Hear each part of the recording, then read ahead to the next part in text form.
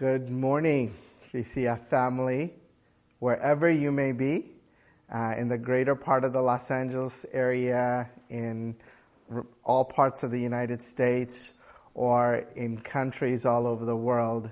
We welcome you and we are delighted that you are here with us this morning. I had a chance to just peek a little bit earlier this morning inside the sanctuary, the newly painted sanctuary. And man, it is amazingly refreshing, and I can't wait for all of y'all to be able to see it sometime next year when we get together as a church family in person. I come to you today here from Stalder Chapel at our church building, and it is September 20th, 2020. And I come to you being fully aware that these are sobering times. Just as I finished preparing for the sermon this morning and I was looking at the numbers, it struck me that we've actually passed the 200,000 death toll mark for COVID-19 in the United States. And then if that weren't bad enough, you hear locally in California about how the wildfires have scorched over 3.2 million acres of land. That's like the size of Connecticut. 24 dead, about 4,200 building structures brought to the ground. And if that wasn't enough, Friday night we all were awoken and jolted with a 4.5 magnitude earthquake that I think woke most people up around 11:39, a couple miles away from South El Monte, so not far away from where many of the people who come to our church actually live. I love the way one of my friends yesterday put it, right? Like, you think you can count on some sense of permanence and comfort, but this week particularly has been just more trying and more frustrating and more daunting than ever before, right? If you couldn't do first the outside social gatherings because of COVID-19, well, all right, that outside public spaces were kind of restricted for mass gatherings. So then you thought to yourself, maybe at least I can hang out in my backyard or go to the park. And then the wildfires set in and make the air quality horrible, and that gets taken away from you. And so you think you can shelter in the comfort of the inside of your house, and then the earth starts moving and you have an earthquake, and then you think to yourself, man, I can't even be inside my home without feeling at rest. So this idea of feeling unsettled and not being comfortable, not having a place of permanence, whether it be outside among the masses, just in our backyard, or even in our own homes. You can see why this last week in particular here locally for us has been really, really trying. It's no wonder why the last few weeks and months we here at VCF, the preachers from this pulpit, have been preaching and teaching about what Pastor Coe just referred to as the wilderness experience, right?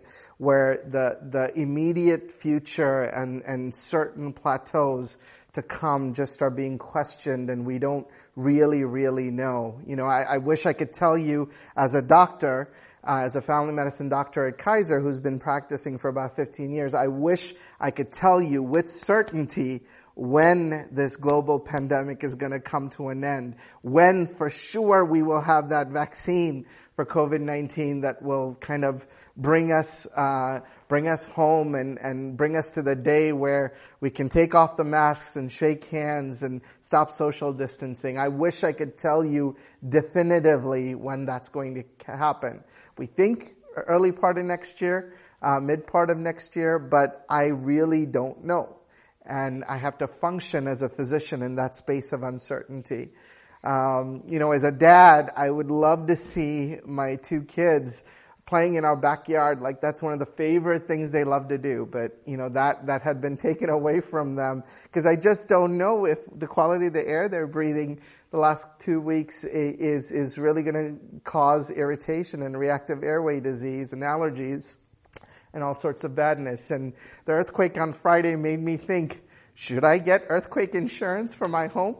Because I don't have it. And so we've been hearing about the big one that's going to happen for the last 30 years or so. So a lot of uncertainty, a lack of permanence.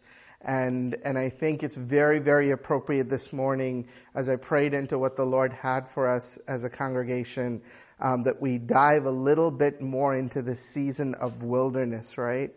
And so today we're going to actually be diving into the Word of God, into this space, into this wilderness experience once again that God's people, the nation of Israel, went through from the time that they escaped the oppression of slavery and captivity in Egypt to when they arrived at the Promised Land in Canaan. What we're talking about today is going back to a time period around maybe 1446 BC or so, a time when the exodus of God's people out of Egypt really began. And what would follow for the next 40 years, as many of you know, is a wandering in the Sinai desert before entrance into the Promised Land of Canaan. Now, this journey was only supposed to, theoretically and geographically, supposed to take somewhere between 3 to 4 weeks, if they kind of had traveled in a straight line. But instead of it taking 3 to 4 weeks, the journey wound up taking 40 years.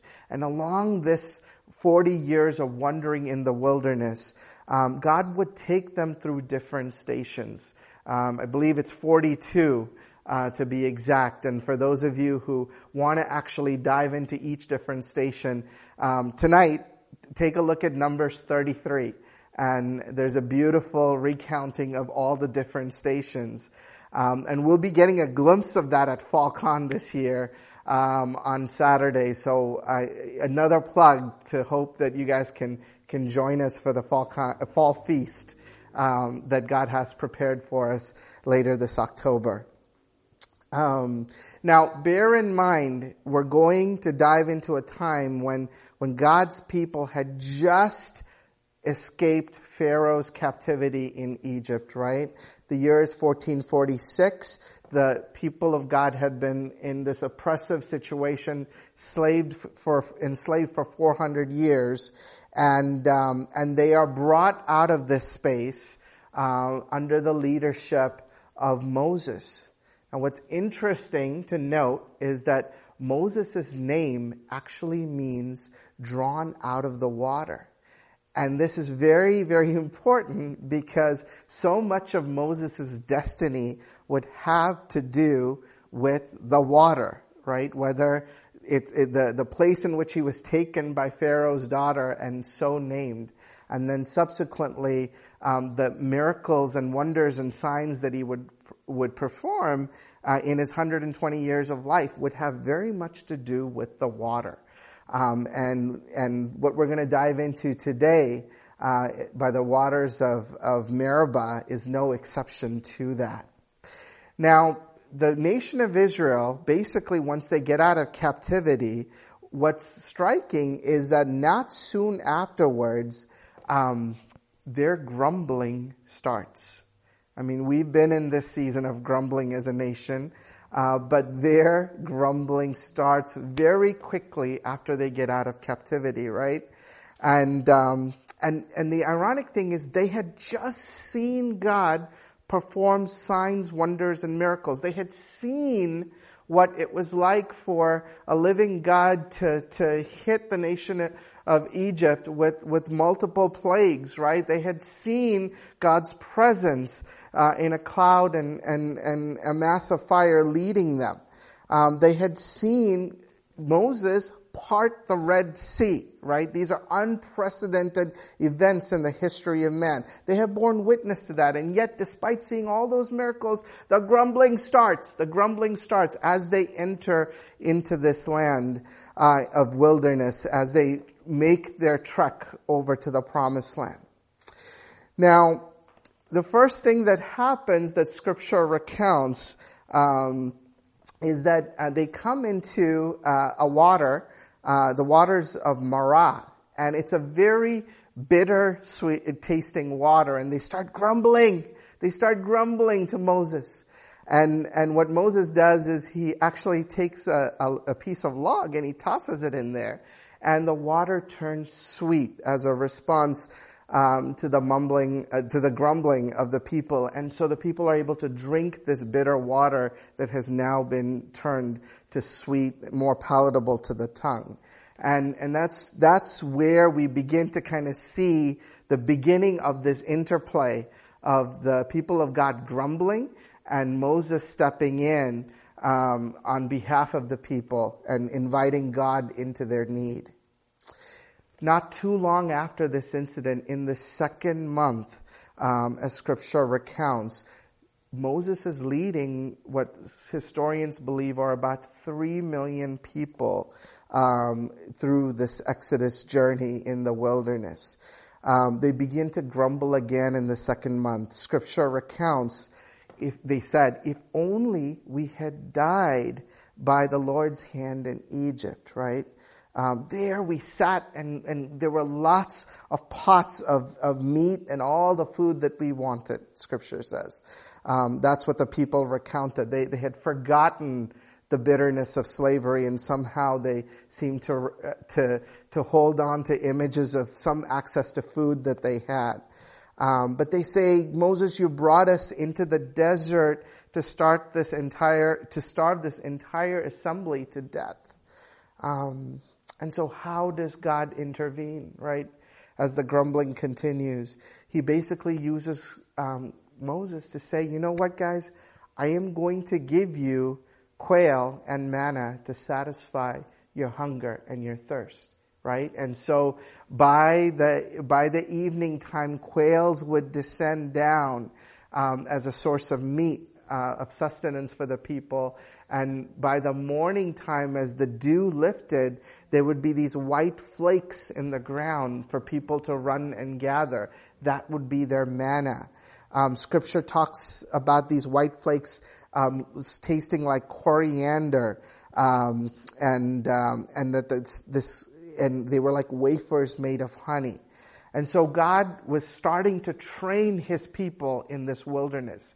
He even says, you know what, guys, I'm going to have you move a certain way. I don't want you to collect too much. I want you to only take what you need for that day and that day alone. And then, knowing that by morning time, it's going to go foul. So just take enough for that day. What did the people do? They started hoarding.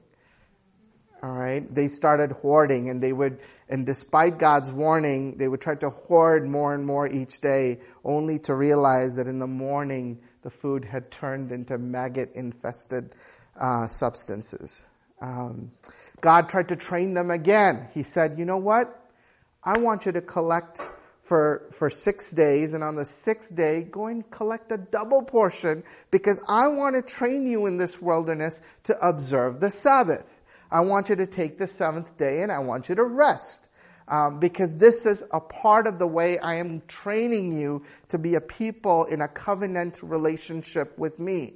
What is holy to me, what is important to me, is that you observe the Sabbath day. So I'm going to practically, supernaturally intervene into your reality, and I'm going to give you double portion. You can collect double portion on the 6th day, so that on the 7th day, you'll have enough food prepared to eat. And you know what? Despite God's clear words through Moses, guess what the people did? Some of them tried to go on the 7th day and gather things, either quail or manna, and much to their surprise, there's none that descended from the heavens. And so all of a sudden, this is the background that we're beginning to see as we enter into the portion of Scripture that we're going to dive into first today. This is their MO, right? Their method of operation of the nation of Israel. They grumble when God provides, and with the provision comes discipline and training.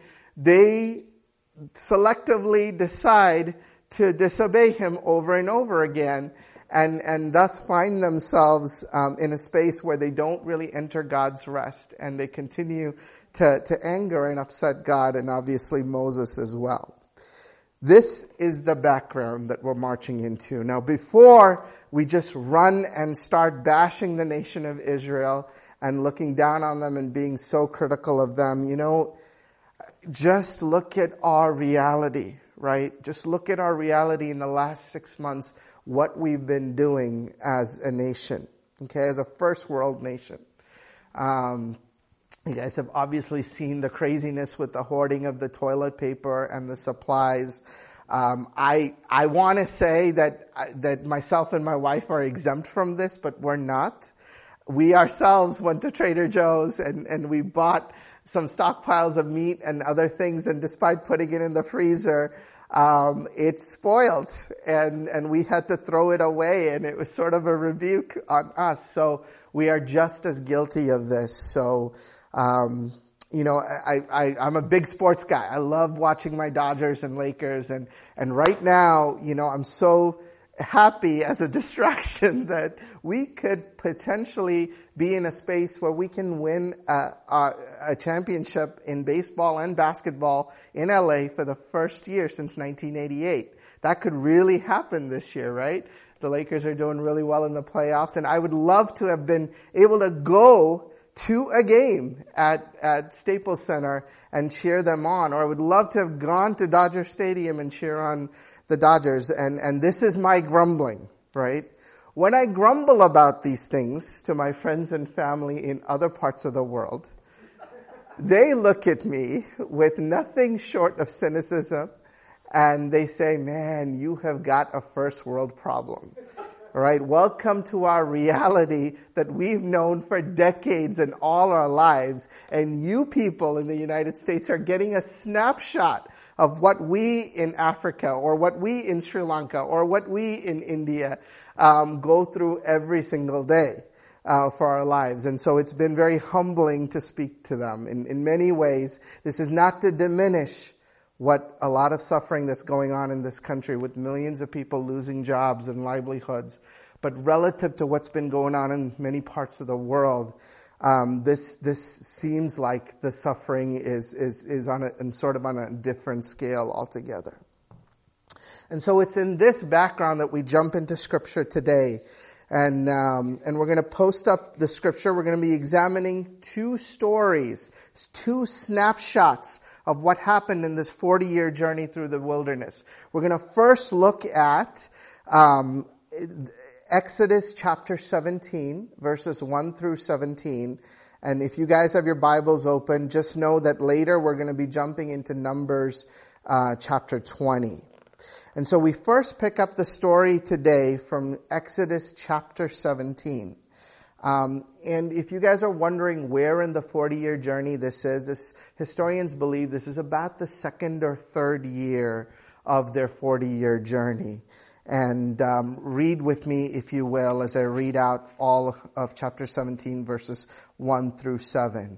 The Word of God says, "So the whole Israelite community set forth from the desert of Sin, traveling from place to place as the Lord commanded. They camped at Rephidim, but there was no water for the people to drink. So they quarreled with Moses and said, 'Give us water to drink.' Moses replied, 'Why do you quarrel with me? Why do you put the Lord to the test?' But the people were thirsty there, and they grumbled against Moses, and they said, 'Why did you bring us out of Egypt to make us and our children and our livestock die of thirst?' Then Moses cried out to the Lord, 'What am I to do with these people? They're almost ready to stone me.'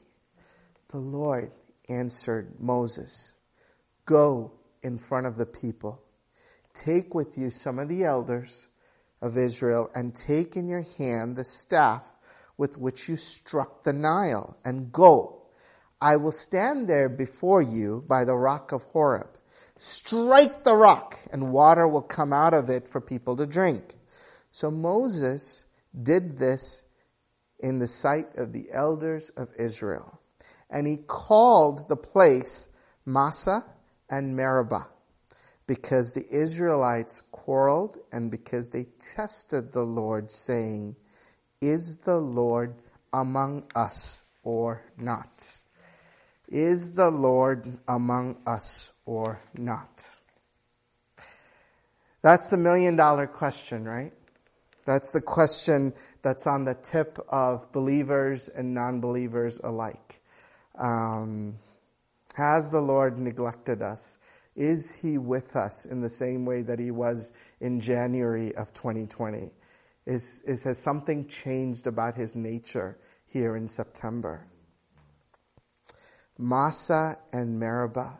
If you look at the meaning of those two Hebrew words, Massah means testing and Meribah means quarreling. And there's a very significant reason why Moses calls this place Massah and Meribah, right? Because this is where the testing and the quarreling happened with the Lord and among the people. It just really reminds us of our national attitude right now as we survive this pandemic, right? Despite God's providence to our nation, that question is being asked over and over again. I hear it from my patients. I hear it from my family members. I hear it from church folks. I hear it from atheists, ironically. I hear it from people of other faiths as well. Is God still among us? And the thing is, you see, we're in a space right now where there's this heightening of quarreling and testing among so many different groups, right? This being an election year, you see the heightening of the quarreling and the testing among quarrelings, especially among political parties, right? And you see it among racial and ethnic lines and among social class divides. Just the reality of the fact that the healthcare disparities are so great between different ethnic groups and different classes, and it has led to a lot of quarreling, some justified. And most troubling for me is that among people of faith, brothers and sisters in the Lord, right? Believers, professors, people who profess to have given their life to the Lord Jesus Christ and have given Him the throne in their lives, right? Among these people, what's most troubling to me is that it seems like the quarreling and testing is the most intense in this group, right? The testing of the Lord is starting to manifest itself in very unique ways in this time in history, right? What do I mean by that, right? We are living in a space and time where we have church leaders who are encouraging congregations to completely dismiss recommendations of health officials simply because of political party affiliations or other agendas, right? You've heard the term, they're banking on divine protection and asking people to do things like freely congregate, mask-free, without any social distancing, all the while claiming that they are making a statement of faith, where in fact they actually may be moved by other motives that are not so Holy Spirit led. I'm not going to mention names here this morning. I'm not going to mention congregations. You guys are all following what's going on in the media, so you know a lot of the main players that I'm referring to. But the quarreling and the testing is so relevant to our times right now, like never before. Going back to God's word in Exodus 17. Their need was real. This is not to minimize the realness of the need. They were thirsty for water. The people were thirsty for water.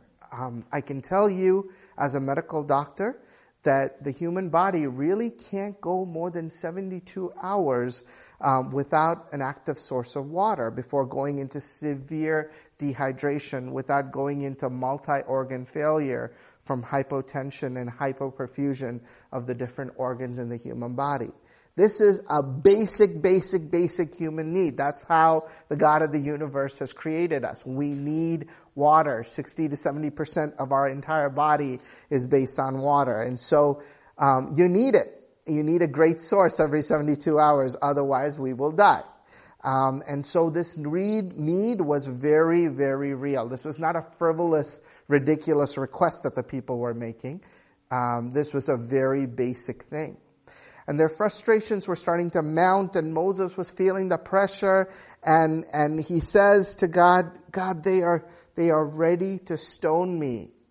This is coming to a climax. And I think what we have to really bear in mind is that Moses had been chosen, right? And he had been placed by God in this place of spiritual authority over these 3 million people. But he's feeling that tension, and as he's trying to lead this people group in an area where the resources are so scarce. And I think pastors today especially can relate to this tension point, right? Where they feel forced to choose between the economics and operations of their church and their flock's medical well-being, right? All the while trying to discern, how do I feed my flock in these trying times, in this wilderness experience? And to whom much is given, much is expected. And so to whom much authority is given, much responsibility is expected, right? I realize as a teacher of God's Word, whether I like it or not, the standards that I'm held to by the living God is actually higher than somebody who doesn't preach God's Word. That's why in the book of James 3:1, the Word of God actually says that, those who teach should be few, because you're going to be held to a higher standard. And so that is a burden that people who teach and preach God's Word carry.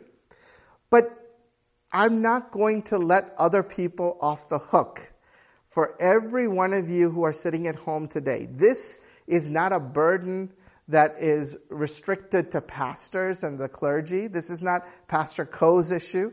This is not an issue just for the preachers here. It is actually a burden that rests on all believers. And if you don't believe me, just take a look at what Paul says in the New Testament. He refers to himself and those advancing the gospel. We are Christ's ambassadors. What is an ambassador?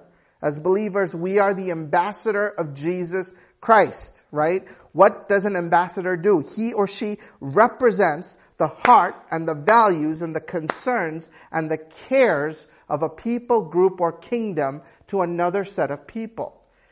And so we as believers are thought to be an ambassador of Jesus Christ. And with that ambassadorship comes responsibility. Peter, in 1 Peter 2:9 says, you are a chosen people. That's you. That's each and every one of you sitting there at home today listening to this. Right? You are a chosen people, a royal priesthood, a holy nation, God's special possession. God's special possession. That you may declare the praises of Him who called you out of darkness into this wonderful light. Now, what I want us to wrestle with this morning is what it means to deal with the real responsibility that comes with living in this radiant light, in this wonderful light. There's a responsibility that we have as believers that come with living into this wonderful light. I want us to jump back to verse 5 of the text. Okay, the Lord answered Moses, right? He tells Moses, walk on, and when Moses comes to him, what do I do, God? They're ready to stone me. God simply tells Moses, walk on ahead of the people. All right? Take with you some of the elders of Israel, and don't forget to take the staff that you had used in your experiences with the Nile. And I'm going to go before you, and I'll stand there by the rock at Horeb, and I want you to strike that rock, and water will come out for the people to drink. So Scripture says Moses did this in the sight of the elders of Israel. Now, when you read it, I want you to read it recognizing this, that Moses, in this instance, actually executed God's command to perfection.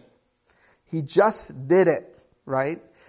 Now, the Moses of old, right, if you know the Exodus narrative, the Moses of old was a very meek guy, right? He was the guy that would have probably pushed back in years past and said, you know what, God, I'm not qualified. And I have no credibility among the people, and my speech is kind of poor. Can you just send somebody else to do this? Because this is what he did when God first called him, when he was grazing sheep, and he appeared to him in a burning bush and told him what he and he threw down the request to Moses, and Moses pushed back with all these excuses initially. But this time, Moses did not hesitate. He had had a whole decent lifetime of experiences with God to know how faithful God is in equipping those who He calls. And so we find that Moses doesn't hesitate one bit. And he also doesn't really let the frustrations, of the people. Like, it must be really annoying to have 3 million people wanting to stone you, right? To be constantly grieving you, to be constantly telling you, look, you are our fearless leader. You brought us out into this desert with the promise of a promised land, but we are always thirsty. We are always hungry. We're always on the move. We have no rest. And it would have been better for us to die in slavery than to perish here of thirst and hunger. It must be so annoying to hear that from one person, let alone 3 million all the time. So I feel Moses' pain, but yet in this instance, he doesn't get overwhelmed by the people's anger, right, and frustration. He just follows God without any hesitation and without any modifications. He just simply did it. Now, church, this morning, I know Moses had his staff, right? And God has given each and every one a unique set of talents, abilities, and an anointing. And we each have our own instruments, right? Through which that anointing flows. And I want us to ask ourselves this morning, when was the last time that you simply followed an order that the Lord actually gave you, right? Without hesitation, without overthinking it. The Lord just impressed something on you and you just did it, right? When was the last time you moved this way? Hopefully, for many of you, you can say that you did that this week or even this morning or sometime in your recent history. God moves in such a way. We talk at VCF all the time about keeping pace with God, right? What does it mean to keep pace with God? There are times when God actually tells each and everyone, this is the time to move. The iron is hot. Strike it now. Strike it now.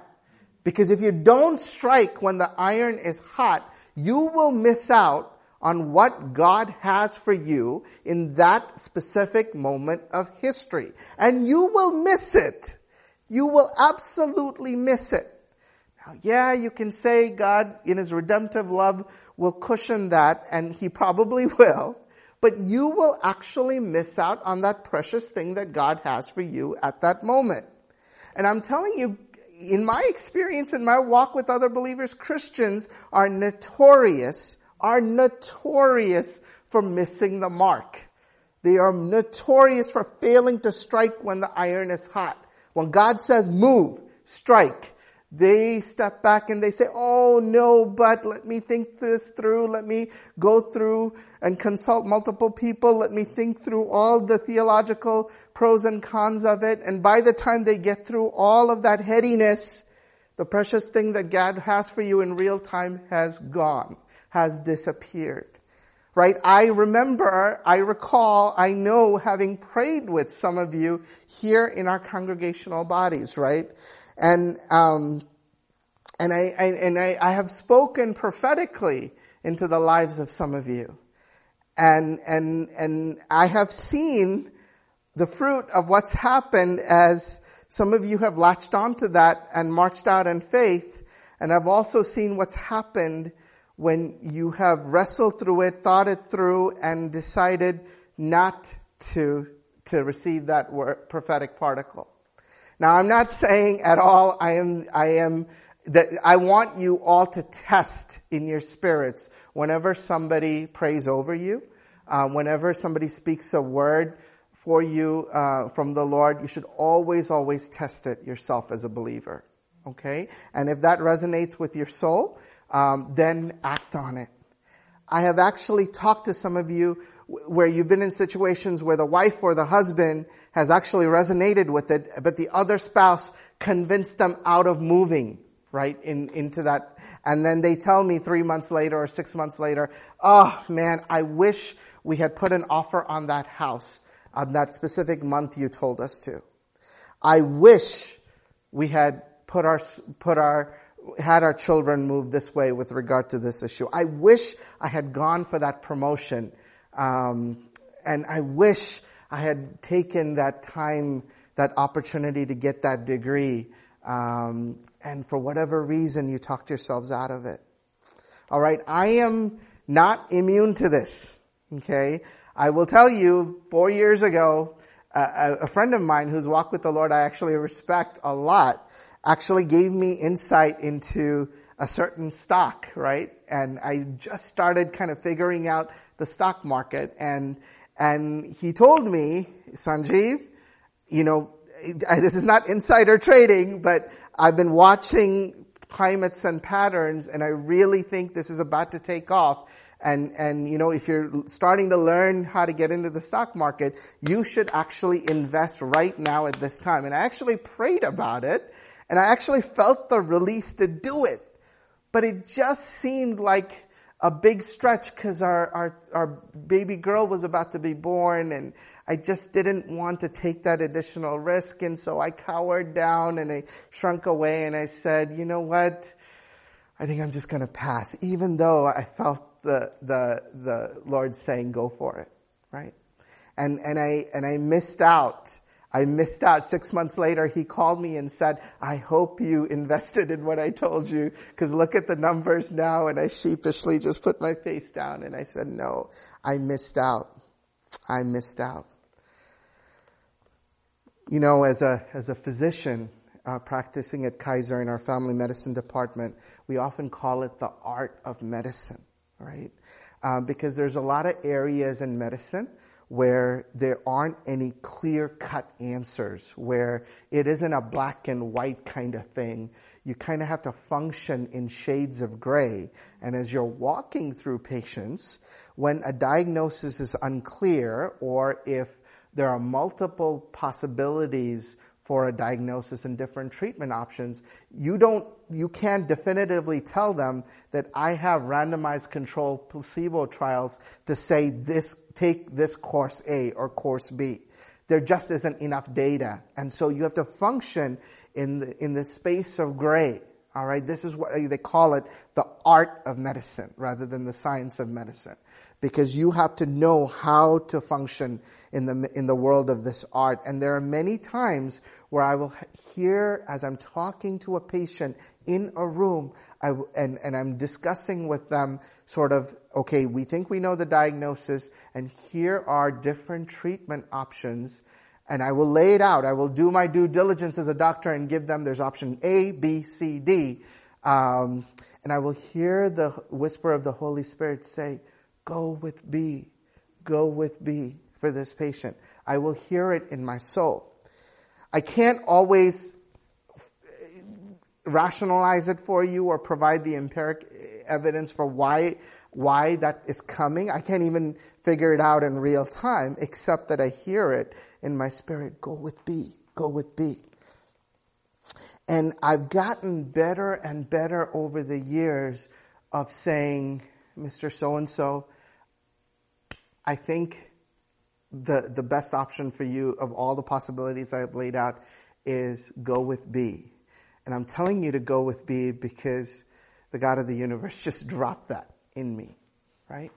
I don't have anything else to back it up. They all seem like good choices, but the God of the universe is just dropping that into my heart, and I hope you will receive that, right? I'm getting better at it.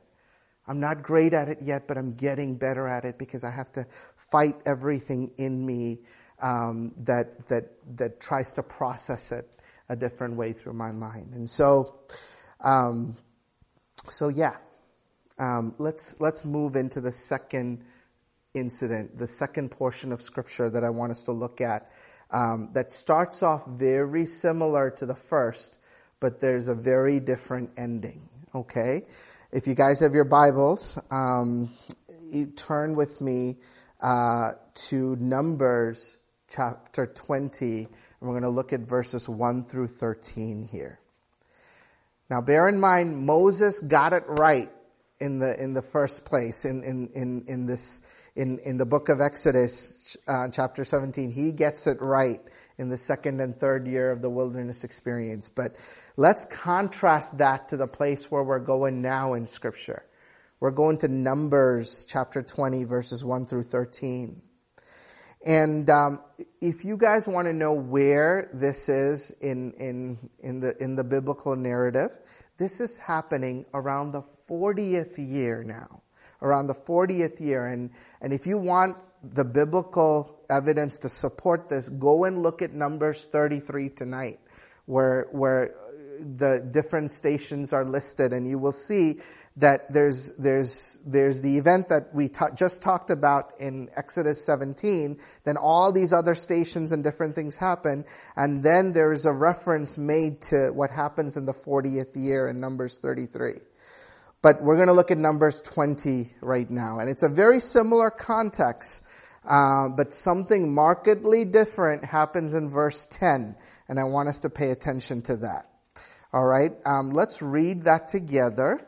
Numbers chapter 20, verses 1 through 13. Now, in the first month of the whole Israelite community arrived at the desert of Zin, and they stayed at Kadesh. There, Miriam, as you know, Moses' sister, died and was buried. Now, there was no water for the community, and the people gathered in opposition to Moses and his brother Aaron. They quarreled with Moses and said, "If only we had died when our brothers fell dead before the Lord. Why did you bring the Lord's community into this wilderness that we and our livestock should die here?" Sound familiar? "Why did you bring us out of Egypt to this terrible place? It has no grain, no figs, grapevines, pomegranates. There's no water to drink," right? The grumbling cycle happens all over again. Verse 6 tells us that Moses and Aaron went from the assembly to the entrance to the tent of meeting, and they fell face down. And the glory of the Lord appeared to them. The Lord said to Moses, "Take the staff, and you and your brother Aaron gather the assembly together. Speak to the rock before their eyes, and it will pour out its water." Notice what he says. He says, take the staff, you and your brother gather the assembly together, and just simply speak. Just simply speak to the rock. Don't take your staff, but just simply speak to the rock. And before their eyes, and it will pour out water. You don't need to do anything else, Moses. You just need to speak to the rock, and you will bring out water for the community so that their livestock can drink. And so Moses, in verse 9, took the staff from the Lord's presence, just as he had commanded. So far, so good. He and Aaron gathered the assembly together in front of the rock. So far, so good. And Moses said to them, here's where things get interesting. "Listen, you rebels, must we bring you water out of this rock?" And then Moses raised his arm and he struck the rock twice with his staff, right? Water gushed out, and the community and their livestock drank.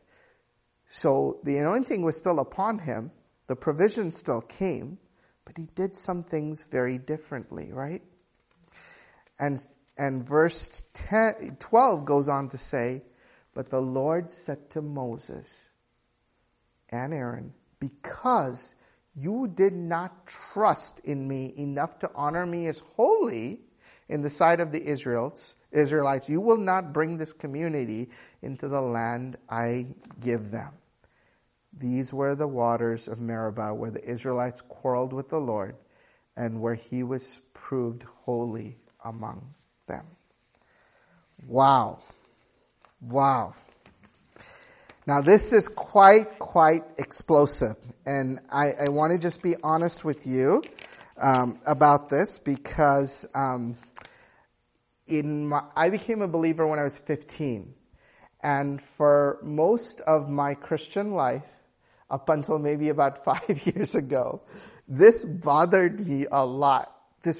I wrestled with God a lot about this, right? Why would God do this to Moses? Why would he it seems just so mind-boggling unfair, right? Like if you read Deuteronomy 34, Moses is talked about as a prophet like none other in the nation of Israel. Like there's no other prophet that had performed the volume of signs and miracles and wonders, right? So many good things is attributed to this man of God. And yet, God denied him probably the deepest longing of his heart, which was to take this people whom he had been leading out of slavery, tolerated all their whining and frustrations and anger and all of that for 40 years. And yes, Moses was like 120 years old, but God, couldn't you have just let him take one foot into the promised land as a thank you from heaven, as a wink down from heaven, as an affirmation of your child to say, well done, my good and faithful son, here's the promised land. Now die and come and join me in heaven. Right? Just give him one day, give him one moment, give him 1 minute to cross the Jordan, enter into Jericho, and claim the promised land that he had so labored for. And the thing that upset me even more was that as I considered the life of Moses, there were many other things that he was not so perfect at, right? Like there were many other moments of defiance that either had angered God or his people that could have disqualified him to enter into the promised land, but none of those things did. If you're wondering what I'm thinking about, he killed an Egyptian, and two of his Hebrew people actually noticed that happening, and yet that killing the Egyptian did not disqualify Moses from the promised land. All right, now Moses winds up marrying Zipporah, and Scripture is not clear if she was from the Midian tribe, but later in Exodus we find Aaron and Miriam actually scolding Moses for having married a Cushite or an Ethiopian woman, right? Somebody outside of his immediate Hebrew tribe.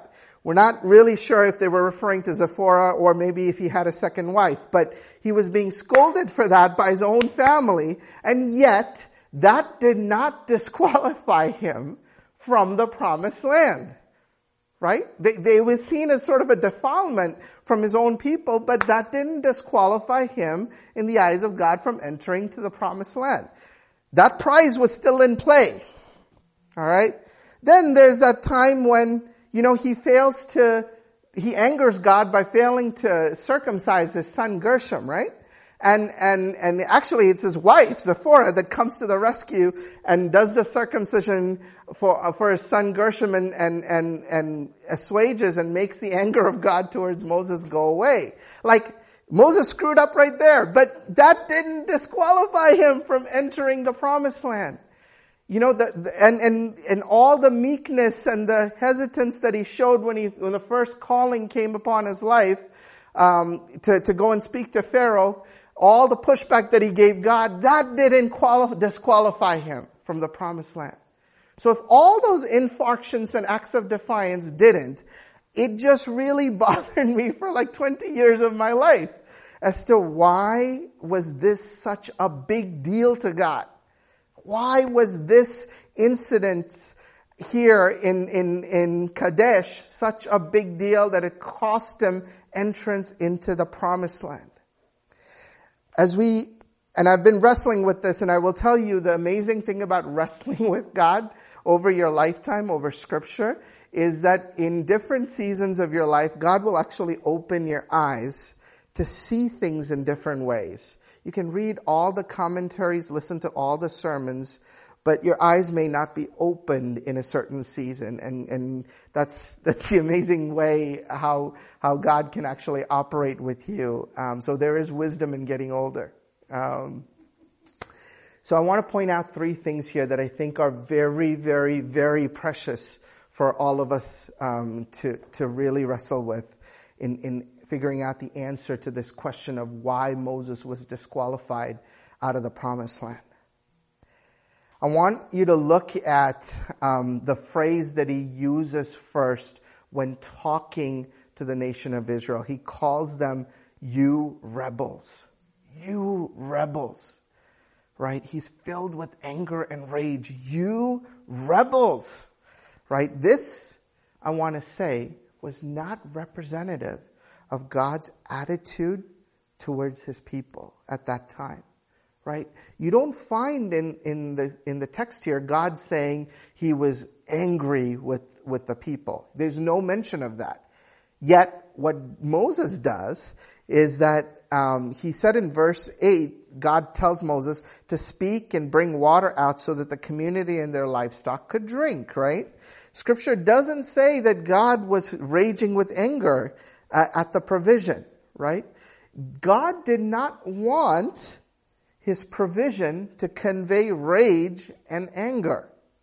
That was Moses adding on unnecessarily to what God was actually doing, right?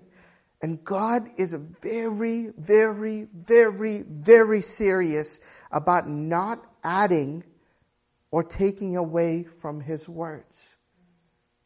We are all his ambassadors. We are a royal priesthood. God has chosen us to be his hands and his feet and his mouthpiece. And so we better get this right. When God wants us to impart something to the world, we better catch his intent and his heart. And we better guard against mixing in all our frustrations and emotions into that response. Because we are representing a holy God. Okay, if you read through the book of Revelations 22, John at Patmos is getting this revelation, and he says this in verses 18 and 19, "I warn everyone who hears the words of the prophecy in this book, if anyone adds to them," right?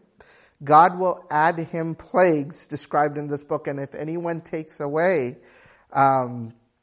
from the words of this prophecy, God will take away his share in the tree of life in the holy city, which are described in this book. You can't add or take away from God's holy word. And I think that's very relevant to every way in which God speaks to us and asks us to be an instrument to represent him to the world. We do not get the benefit of editing God in any way, shape, or form. We don't get to add our emotions. We don't get to subtract or delete from God's love and justice in any way. We are to be instruments that deliver and represent God as best as we are able to without diluting God in any way. Deuteronomy tells us, "You shall not add to the word that I commanded you, nor take from it, that you may keep the commandments of the Lord your God that I command you." Proverbs says, every word of God proves true. He is a shield to those who take refuge in him. Do not add to his words, lest he rebuke you and you be found a liar. And I want us to think about this, church, in the context of modern day Christianity here on September 20th, 2020. How many of our leaders especially during this COVID-19 pandemic, are misrepresenting God from the pulpit. I want us to let that sink in. For those of you who are wondering, I don't claim any allegiance to any political party. I don't vote along party lines. I don't subscribe to any particular politician. This, the Word of God, this is my moral compass. This is what sits on my throne when I come to decision making. And so please know that I'm coming at you this morning without any particular political persuasion.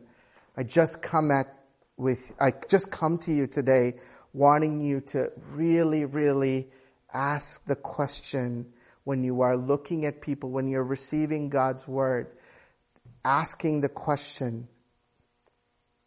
is God's Word being misrepresented in any way, shape, or form? I have been watching the last few months how I've seen preachers, some who I've received from in the past, who will demonize health authorities, who will actually be critical of other churches, who will actually blindly follow one politician or another and subscribe their allegiance to a certain figurehead rather than that of Jesus Christ. And they accept everything that comes from that person or that political party as God's truth without filtering it through the lens of God's Word. And that is a serious, serious problem because these people are affecting the masses. And I have conversations with people from all walks of life who will quote and tell me things, and oftentimes they're filled with scripture, and yet their heart is in a very different place. I read a Facebook post yesterday at midnight that just jarred me. It was written by a man who said these words. He said, "I am so tired of people and preachers' lips full with scripture, but their hearts are filled with hate." Right? That juxtaposition. You may know how to recite scripture inside out. You may have the authority of being able to preach from a pulpit. God may have given you that anointing, and yet your heart is filled with hate. How do you reconcile that? And even more, are you able to recognize that dissonance, that discordance, when people are saying things that don't line up with the Spirit of God, with God's Word? Or are we just blindly following them? God makes a big deal here with Moses. You misrepresented me. You misrepresented me. I don't care that you have actually guided 3 million people. I don't care so much that you've done all these signs, wonders, and miracles. I've used you to part the Red Sea, to play a pivotal role in church history. But guess what? You misrepresented me when it most mattered. And therefore, I still love you, but it's going to cost you. It's going to cost you. You are going to miss out on the richness that I have for you in terms of being able to go into the promised land. I want you to look at the second point. He uses the word, must we. Must we bring you water out of this rock? And by we, I'm assuming he's talking about him and Aaron. At what point does Moses think that the ability to bring water forth from the rock rests on him and Aaron? Must we? Must we? He doesn't say must the living God, must the God Most High, must Yahweh. No, he says, must we bring you water out of this rock? As if it were man's provision, not God's. This is the second point I want to make, right? Moses basically points to the provider as himself rather than giving God glory in this scenario. How many times do we have gifts, talents, and anointing, and we somehow wind up bringing attention to ourselves rather than glory to God? And sometimes we look for secret ways to shine. right? We position ourselves both consciously and unconsciously in ways to shine. Must we?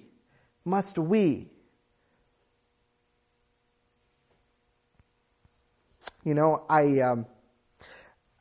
this has direct bearing on me as a physician, because in my first few years of practice, when I would come to crossroads and not know what to do, I would pray into situations about how to help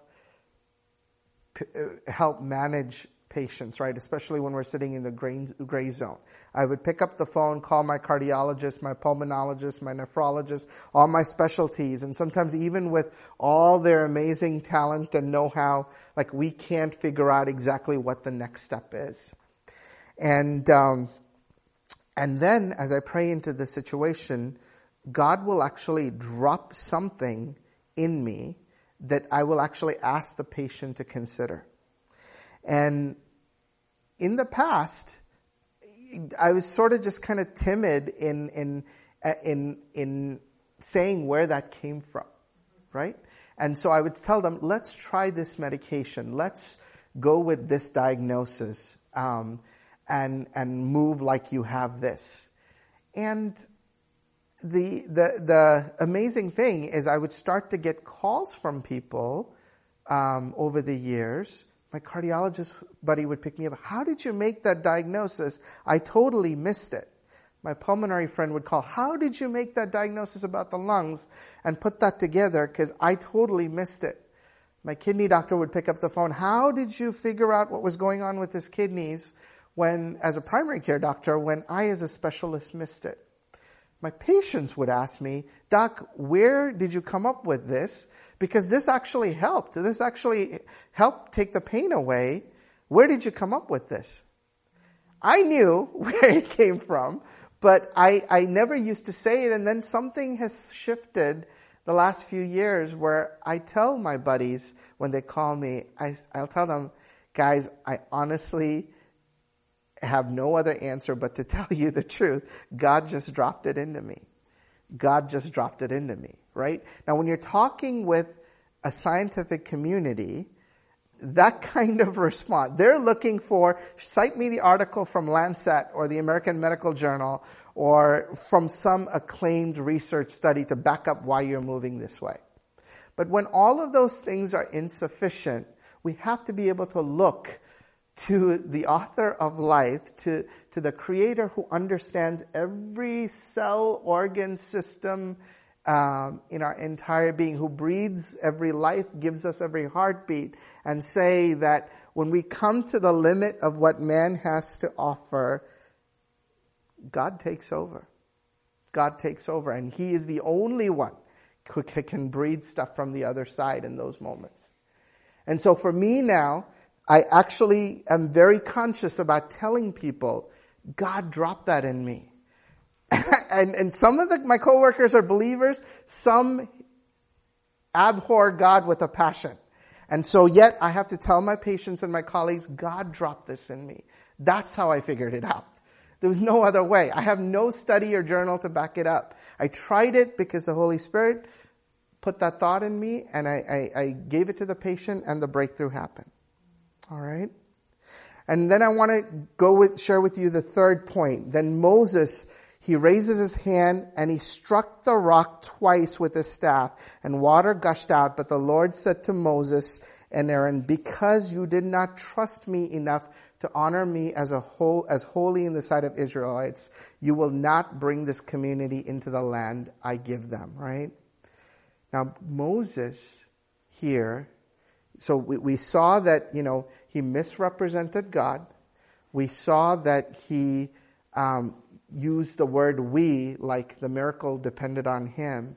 And thirdly here, he didn't have faith. He didn't have faith that God could operate with him in a new way.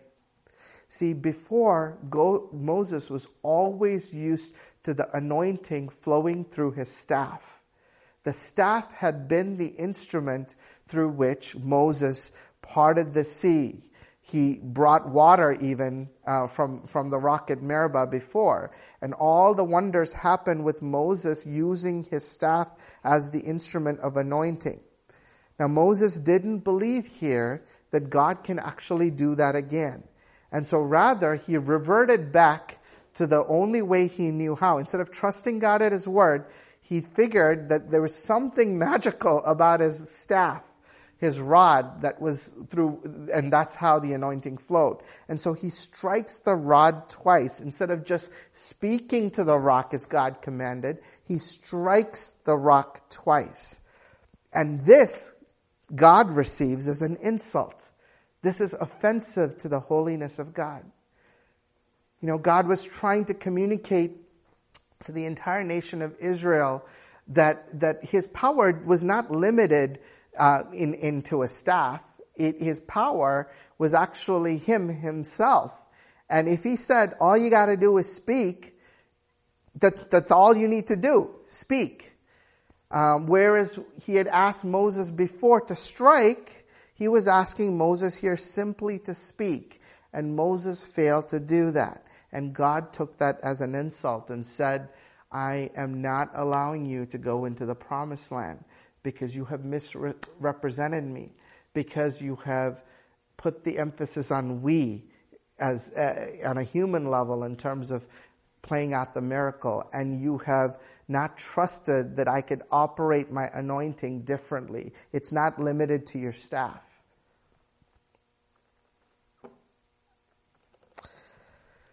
God wanted Moses' faith to be made manifest through speaking and not striking.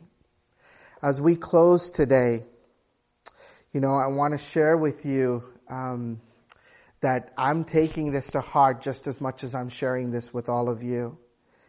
At work, in these last few weeks, there were times that I was dealing with a very stressful situation over someone that was causing a lot of problems and hurting a lot of people within our department. And every part of me wanted to strike, wanted to rage out in anger. But as I prayed into the situation, I heard God's voice, and the Lord said, just wait and just speak when the time comes. And that's exactly what happened. I didn't need to manipulate. I didn't need to get involved. I didn't need to do all the things that I would have normally done in my striking motion. All I had to do was just wait and speak God's truth in His light when the time came. My daughter, Ariella, a few weeks ago, taught me a really great lesson about knowing when to speak and knowing when to strike. Out of the mouth of a 3-year-old, I was convicted. I was struggling with a condition called benign positional vertigo, and I was just all the time feeling like the ground was shaking and moving as I was suddenly getting up.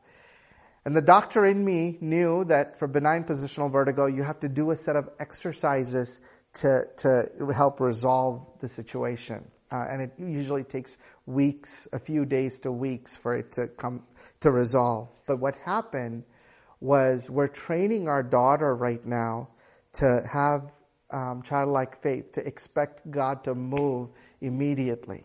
And so what happened was Ariella basically told us that she prayed over me one night. And she prayed and said, after she was done praying, she said, Daddy, I'm going to pray that Jesus make Daddy's dizziness and head problems go away. And she laid her hands on me and she prayed. And after that was done, she opened her eyes and she asked me, Daddy, is your dizziness gone?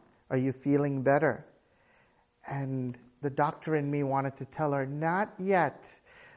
I wanted to tell her, hey, baby girl, it's going to take a few weeks and days for me to do the exercises. But my wife looked at me and she said, trust the child's words. She knows when to speak. Just believe it. And so I said, yes, Ariella, My dizziness is gone in Jesus' name.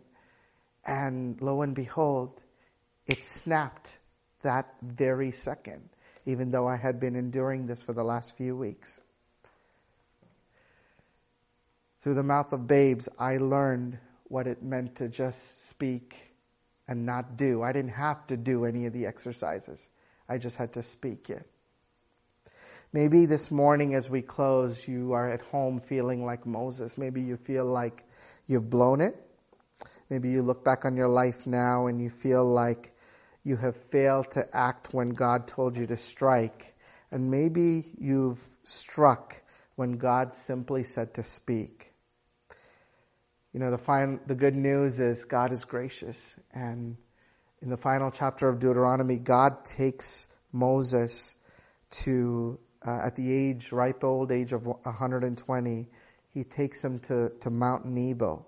And from the plains of Nebo to the top of Pisgah, across from Jericho, there the Lord showed him the promised land. And he says, I will let you see the promised land with your eyes, but you will not cross over into it.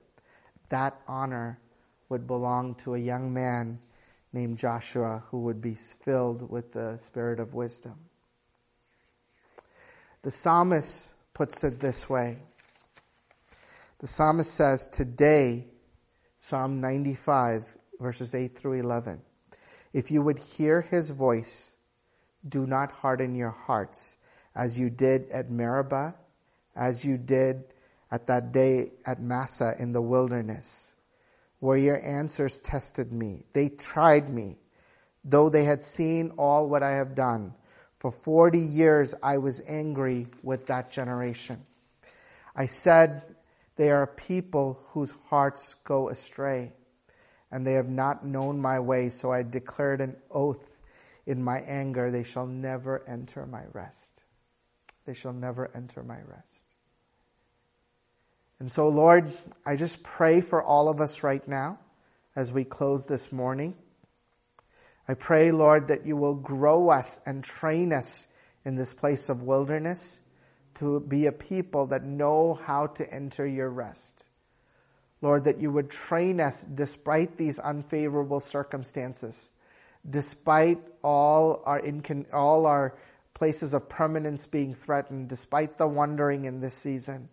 I pray, Lord, that you would sharpen us, that you would train us, Lord, that you would give us the ability, Father, to know when to speak, that you would give us the ability to know when to strike, and you would give us the ability to know when to be silent.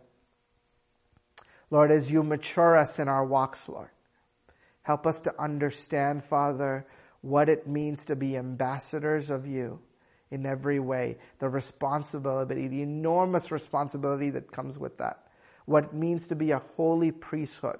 What it means to represent you and your heart to the lost world. What it means for us to shine glory unto you instead of ourselves.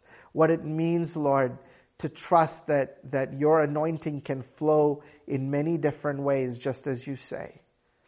Help us, Lord, to know when to speak, when to stay silent, when to strike.